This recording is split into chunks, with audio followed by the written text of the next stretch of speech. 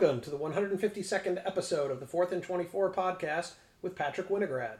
I'm your host, Randy Winograd.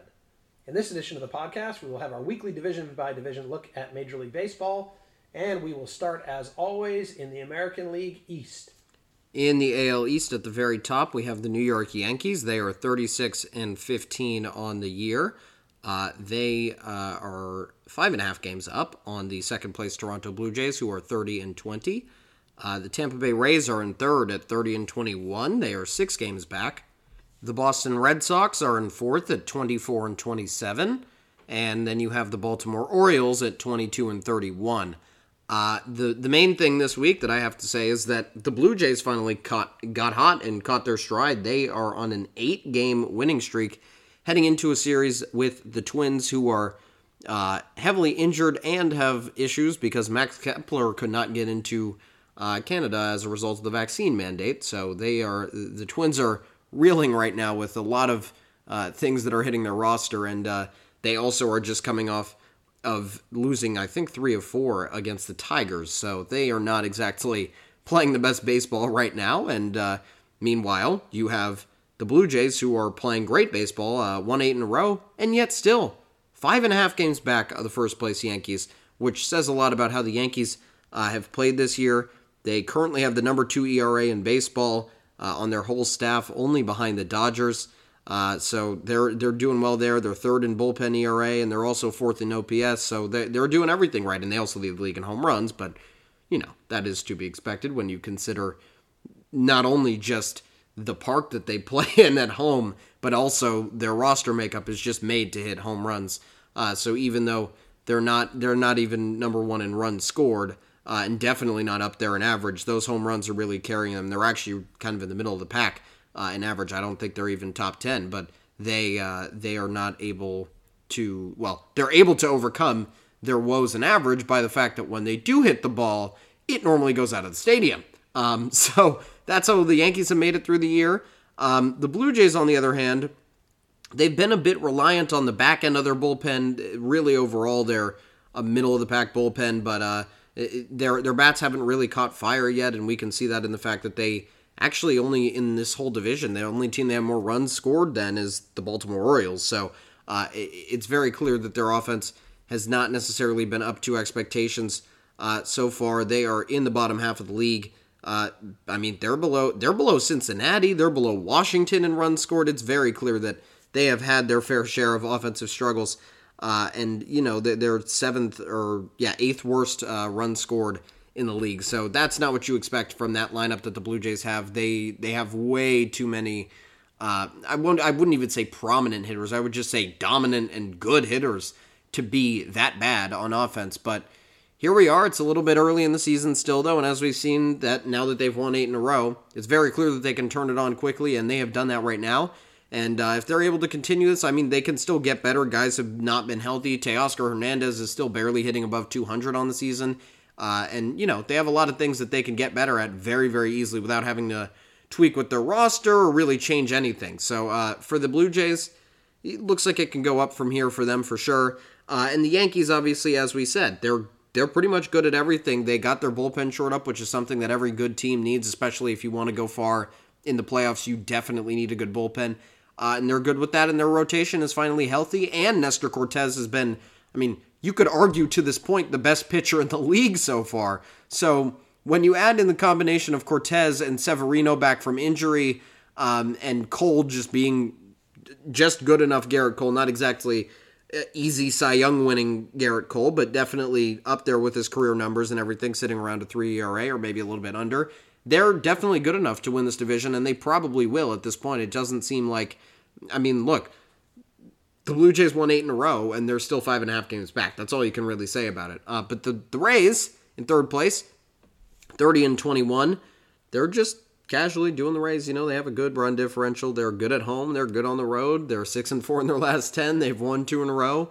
There's really no other way to say it other than the Rays are just going to do what the Rays do. They do this every season, and they're just going to keep on keeping on, I guess. There's not really much to say when you're talking about the Rays, even though they are a good team.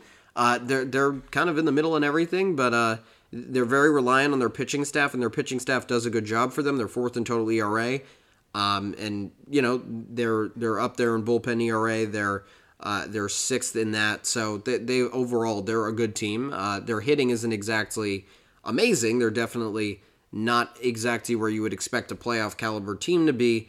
But again, just kind of like the Yankees, they have some home run power to bring that up a little bit. And overall, their run production is just good enough to keep them as a good team with how good their pitching is. So for the Rays, they're just going to keep doing what they're doing. On the Red Sox side, they are 12 games back. They did have that little hot streak, but now they've cooled off a little bit. Now 5-5 in their last 10, which coming off a big win streak means that they probably didn't have such a great week this week. They're not up there at all in home runs. They're right in the middle. And ERA, same thing. I mean, really, there's no stats that show you that the Red Sox have a chance of being amazing this season. Other than the fact that Atlanta's right by them and everything, and those are the defending champions. So you could say that they can just get better just by attrition of just being better over the course of the whole year. But I don't know if that's true or not. And Chris Sale is really the thing that needs to help them. He needs to get back as soon as possible and start pitching well so that they can hand the ball to an ace every 5 days. And that will be a major boost to them when he comes back. But I already said it. I still think that they've dug such a big hole. I don't know how they're going to make it all the way back in this division. The Yankees just seem too dominant. And even if the Yankees slip up, I still feel like the Blue Jays or the Rays will take that opportunity for themselves, and they will take the division. So it's really hard for the Red Sox. Then the Orioles, they've played a little bit better since calling up Adley Rutschman, and I'd say if you're an Orioles fan, you should be excited, maybe not for this year, but definitely watch the games this year, see how the young guys are doing, and then by the time next year rolls around, maybe they might actually be contending again. Well, not contending for, a World Series or anything like that, but they could be in the hunt for a playoff spot with the expanded playoffs. You never know. So they're in an okay spot right now. Yeah, the Yankees are a pretty scary team right now. They have that component they haven't had the past few years, which has been the pitching staff reliability. So, and mostly it's just due to health. If they keep pitching like this nothing's going to change. Yeah.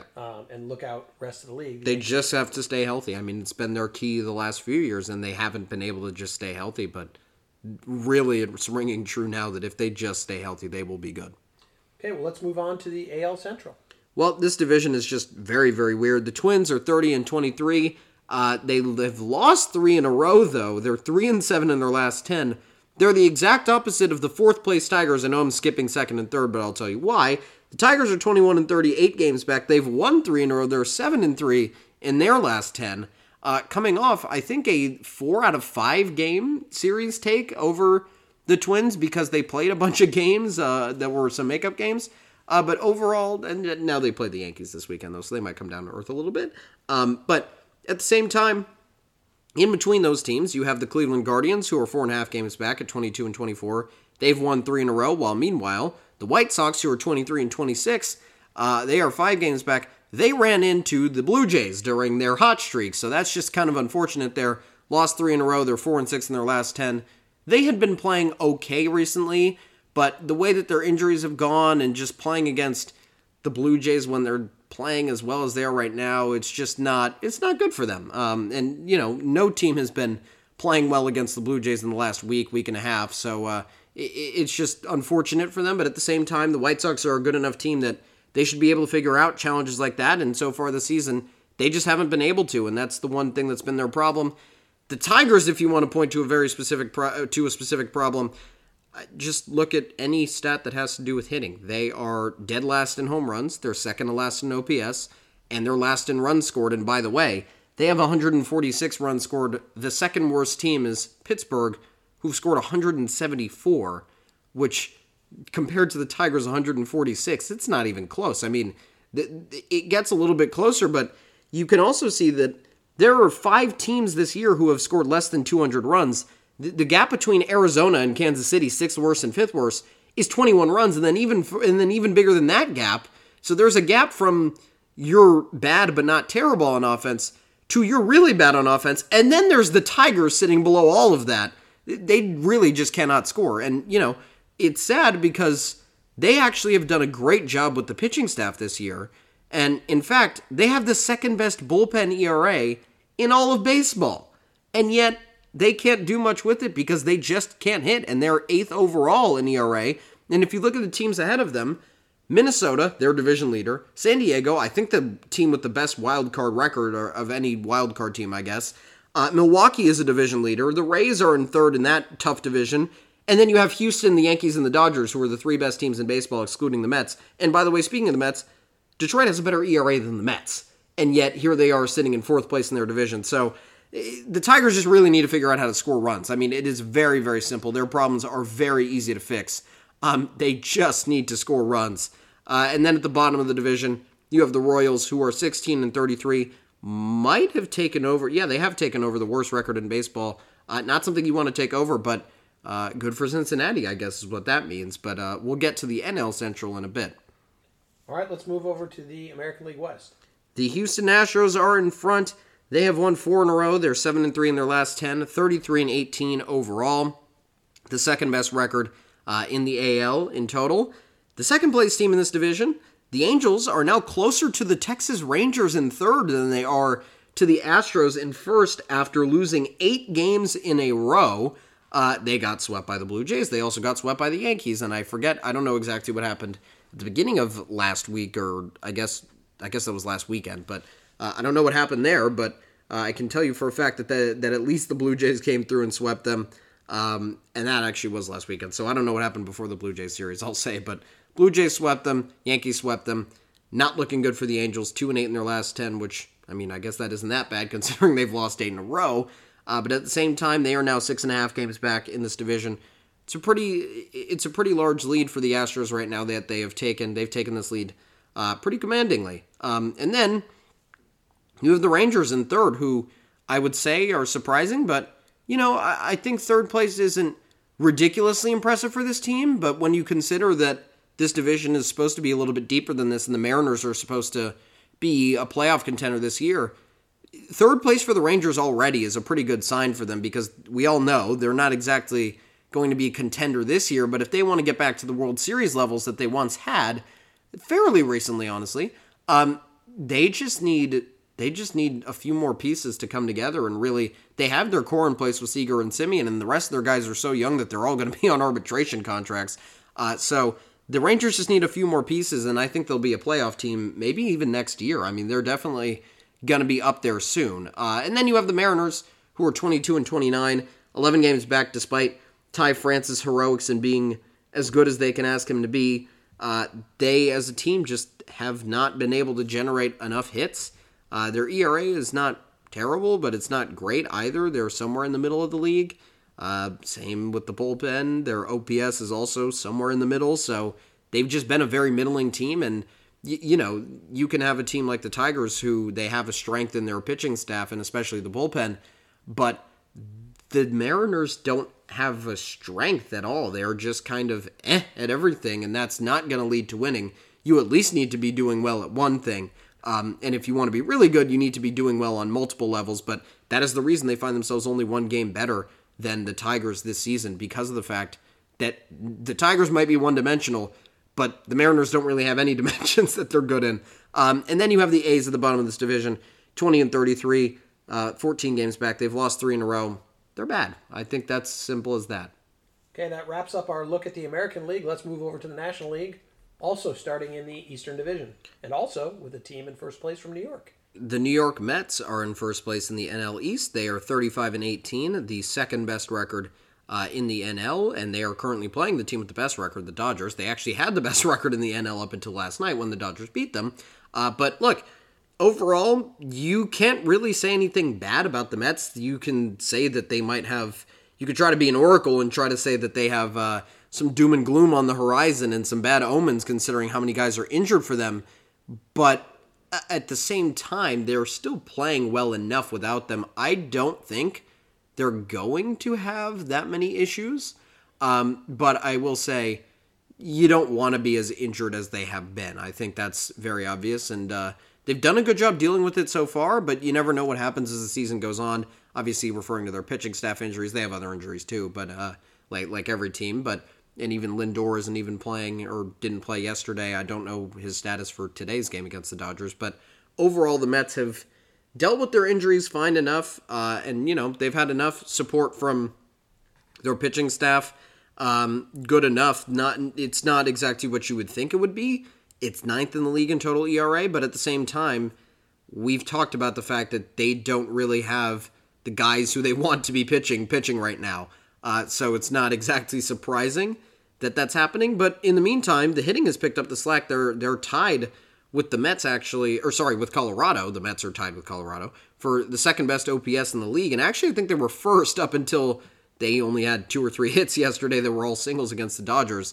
And the Dodgers actually took the OPS lead over them, which is ironic enough. Or at least they were better than Colorado, and Colorado had a big night yesterday. But I'm pretty sure they were ahead of them before that. They're not necessarily top in the league in home runs. They're kind of in the middle there, but they're second in runs scored, and that's going to be enough for them to, just keep it up with how much. I mean, their pitching only has to be decent. And we've already said this before, their back-end rotation guys could easily be middle of the rotation guys for other teams. So it's clear that they can deal with a few injuries. It's just that you're not going to get a number one pitching staff in the league when they're as injured as they are. But that doesn't mean they still can't be good, and that's what they have been so far in terms of the pitching staff. And then the hitting has really picked it up, maybe even to a level I wouldn't even expect them to be in terms of how good they've been this season. Second in average, too. So they've been really good hitting so far this year. And the rest of this division is just all disappointments other than the Nationals, who we knew were going to be bad, but they're pretty bad, too. Starting with the Braves, the defending champions, 9.5 games back.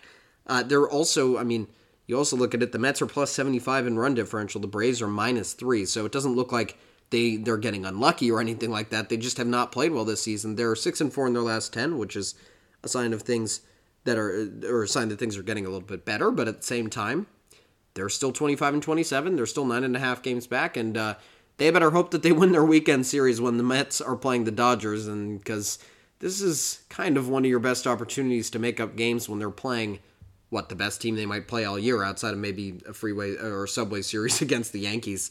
And then in third, this is the team we want to talk about. The Philadelphia Phillies, 22-29, firing their manager today. The first in-season firing of the year so far. I honestly probably expect maybe 1 or 2 more because it's just natural. But and by the way, the prime contender might be the White Sox at this point, if you think about it, in terms of who might need a new manager, because actually the White Sox are not doing much better than the Phillies, despite already being in the playoffs twice in a row in the last few years. The Phillies have just not made the playoffs with Joe Girardi, and that's not enough for them anymore, and they have decided that it's time to move on. You could point to various things. Their bullpen is bad.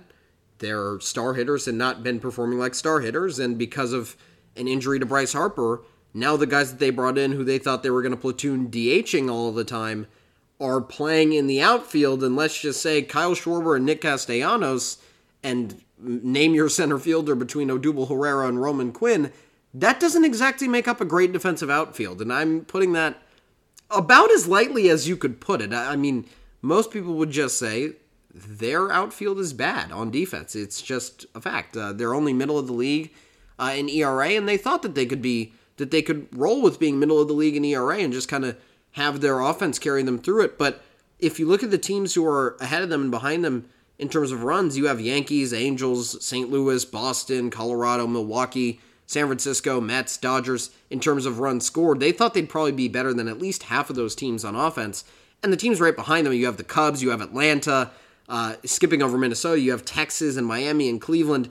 The teams that are right behind them are not even close to playoff teams. So it's very clear that they need to be a lot better on offense while also getting better in the bullpen and while also not choking games. So you put that all together, you got to find a scapegoat for the bad start. And the GM's not going to fire himself, so he's going to fire the coach instead.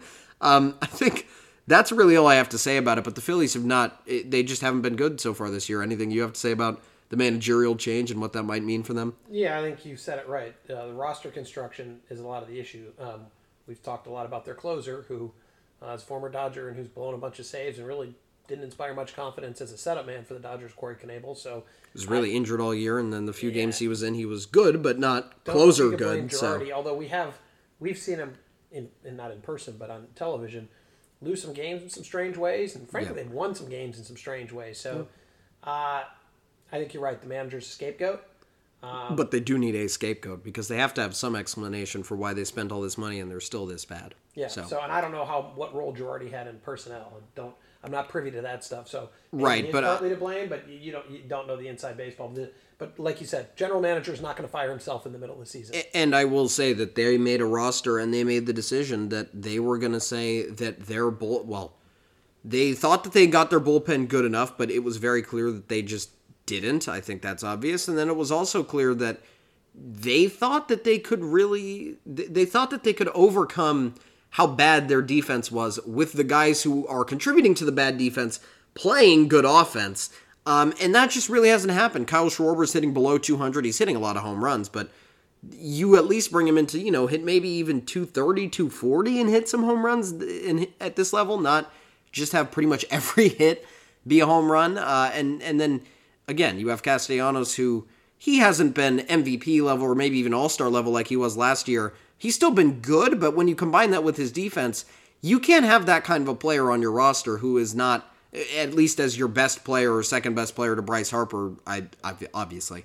You just can't have a guy who's above average on offense and then is very below average on defense. And Kyle Schwarber, same thing for him. So it really, we know what these guys are capable of. They are really good players, but it just hasn't showed up so far this year. And instead of being patient and waiting around, the Phillies decided to do something about it. I don't know if that will exactly help them, but we'll move on from the Phillies and talk about the Marlins, who are 21-28. Tied with the Phillies, although it really doesn't feel like they should be when you look at their roster. And also the Marlins have been pretty disappointing themselves this season, had a pretty bad month of May. And then you have the Nationals, who are 18-35, 17 games back. I would like to say the Nationals and the Marlins are statistical outliers in that in terms of total ERA, Miami is literally right behind Detroit, ahead of the Mets, ahead of Toronto, ahead of St. Louis, ahead of the Angels. They're ahead of a lot of good teams. They have a great starting rotation between Sandy Alcantara and Pablo Lopez. I'm probably forgetting half the rotation. I'm obviously forgetting half the rotation, but they have just been pitching very well to start the year. And and by the way, Edward Cabrera came up and was throwing 95-mile-per-hour changeups en route to I think he had 6 innings of no-hit ball against the Rockies until he got hit around a little bit, but still didn't give up a run for him. So, they have a lot of pitching depth. They have a lot of pitching talent. But overall, lineup not good enough to carry them through it. They're similar to the Phillies in that they have a very glaring weakness, and that weakness is really holding them back. But overall, same thing kind of goes for the Nationals, except for the opposite way around. They are not a good home run hitting team, and they're not good at all when it comes to and in terms of offensive production, in terms of runs scored, they're pretty far down there, yet overall in team average, they're 6th in the league. They're behind teams like the Dodgers, the Cardinals, Boston, the Mets, and Colorado. They're ahead of the Angels. They're ahead of Milwaukee. They're ahead of San Francisco. They're ahead of the Yankees. They're ahead of a lot of teams in average. But just overall as a team, it's not enough when the slug isn't there with that. And it's very clear, evidenced by the fact that they're 6th in average and somewhere in the bottom 10 in OPS. So it's clear that the rest of the equation of getting on base and slugging guys in isn't what the Nationals have done this year. They've not done a good job at any of that. And because of that, that is the reason why they have not been that great this year. But I think that's all I have to say about the NL East. Okay, well then let's move over to the NL Central. You have the Brewers in first at 33-20, anchored by their great pitching staff. They're just doing what the Brewers are supposed to be doing. They're top 5 in ERA. They're in the high part of the middle of the pack in bullpen ERA, so not great but not bad. And then what they're really built to do is hit a lot of home runs on offense, only behind the Yankees in home runs this year. And runs scored, they're also 4th in that. So those home runs are leading to a lot of runs. They have great run support. Their average isn't even close to being at the top of the league, but as I said, they're slugging a lot. That is what their roster is built to do. That is what they've been doing, and it's been working for them. They have enough support pretty much entirely off of home runs to back up their pitching staff, which has been stellar as expected, and that's what it's going to continue to be for the rest of the season. And then you have the Cardinals in second, who are 29-22, behind the duo of Goldschmidt and Gorman at this point in the year. Nolan Gorman, one of the top prospects for the Cardinals, one of the top prospects in the league, hitting I think 360 so far in his first trip up to the big leagues, and really, I mean, he's been hitting a lot of home runs too, and a lot of no-doubters too. I've seen a lot of 430-foot home runs from him, pole home runs. He has been really great for them. And then Paul Goldschmidt's the player of the month in May. So you add those two together, and that's a really good team. And, along with that, they also have, this guy named Nolan Arenado. He kind of plays defense. Every single fielder they have has a Gold Glove, I think, other than Nolan Gorman, who literally has not played a season yet. And by the way, I say a Gold Glove. Most of them have multiple. From Corey Dickerson, Harrison Bader, they have a ridiculously good defensive team, along with the fact that Goldschmidt is probably the best hitter so far this year at this point. And then on top of that, bringing guys up through the organization when guys are injured, they have great replacement guys through their organization, whether they're prospects or not. So just overall, you see a lot coming from the Cardinals. There's a lot to like for them. And they're just playing well because of that. I mean, it's surprising that they're still honestly behind the Brewers because there are a lot of good things about this team. But overall, they even have a better run differential than them. But they'll get better as the year goes on, and they should be a playoff team for sure. And then you have the Pirates, who, despite being 27, not only are the best team in the state of Pennsylvania, they're also the best team in the league against the Dodgers this season. One of the weirdest teams to judge, but I think overall you can say they're not bad, they're not terrible, but they're not good, and they won't make the playoffs. And I think you can just leave it at that. Their run differential shows that they're extremely lucky to be anywhere near 500, as only the Royals have the same run differential as them, and the Nationals are the only team with a worse run differential than them. So it's clear that they should be a lot worse than they are. And then you have the Cubs, who are 22 and 29. They've won 3 in a row. The Pirates have also won 3 in a row off that sweep of the Dodgers. Something you thought you'd never say, the sweep of the Dodgers at the Dodgers by the Pirates of all teams. And the Cubs, 22 and 29 on the season. They've done some good things. They haven't been good in other aspects. Some teams will come in, and when the wind is blowing out, they'll just score, 12, 15 runs, and sometimes the Cubs will do that themselves. So they have an interesting predicament to kind of work around with that stadium and how it works. If you look at home run charts of where a ball would have been a home run, you see a lot of this would have been a home run at Wrigley Field and nowhere else, and that shows you that you can hit some home runs in that stadium, and they have not done the greatest job of that, but it'll keep them from being great, obviously, and this roster's not made to be great, but at least they're still not one of the worst teams in the league, and overall, there is one worst team in this division, but now not the worst team in the league, the Cincinnati Reds. They are 18 and 32, and since your infamous rant, I guess we can say, they're 15 and 10. They were 3 and 22 to start the season. Do not take credit for that. They are 3 and 22 to start the season. And then now, obviously, at 18 and 32, that's still terrible, might I add. But, it's terrible, but it's not as bad as it was. It's not all-time bad. It's not even worst team in the league this year bad. Really, right now, the worst team in the league, we already talked about it, the Kansas City Royals. So they're not even worse than them. They actually have a better winning percentage than the Nationals do, too. So technically, they're the third worst team in the league, which is a big improvement for them. And then also, 13 and a half games back, minus 53 run differential. But as I said, 15 and 10 in their last 25 games. So they're trending in the right direction. All right, let's move over to the National League West, where you have the best team in the National League, that being the Los Angeles Dodgers. At some point, the best team in baseball, but the Yankees have reclaimed that after a short hiatus from the top.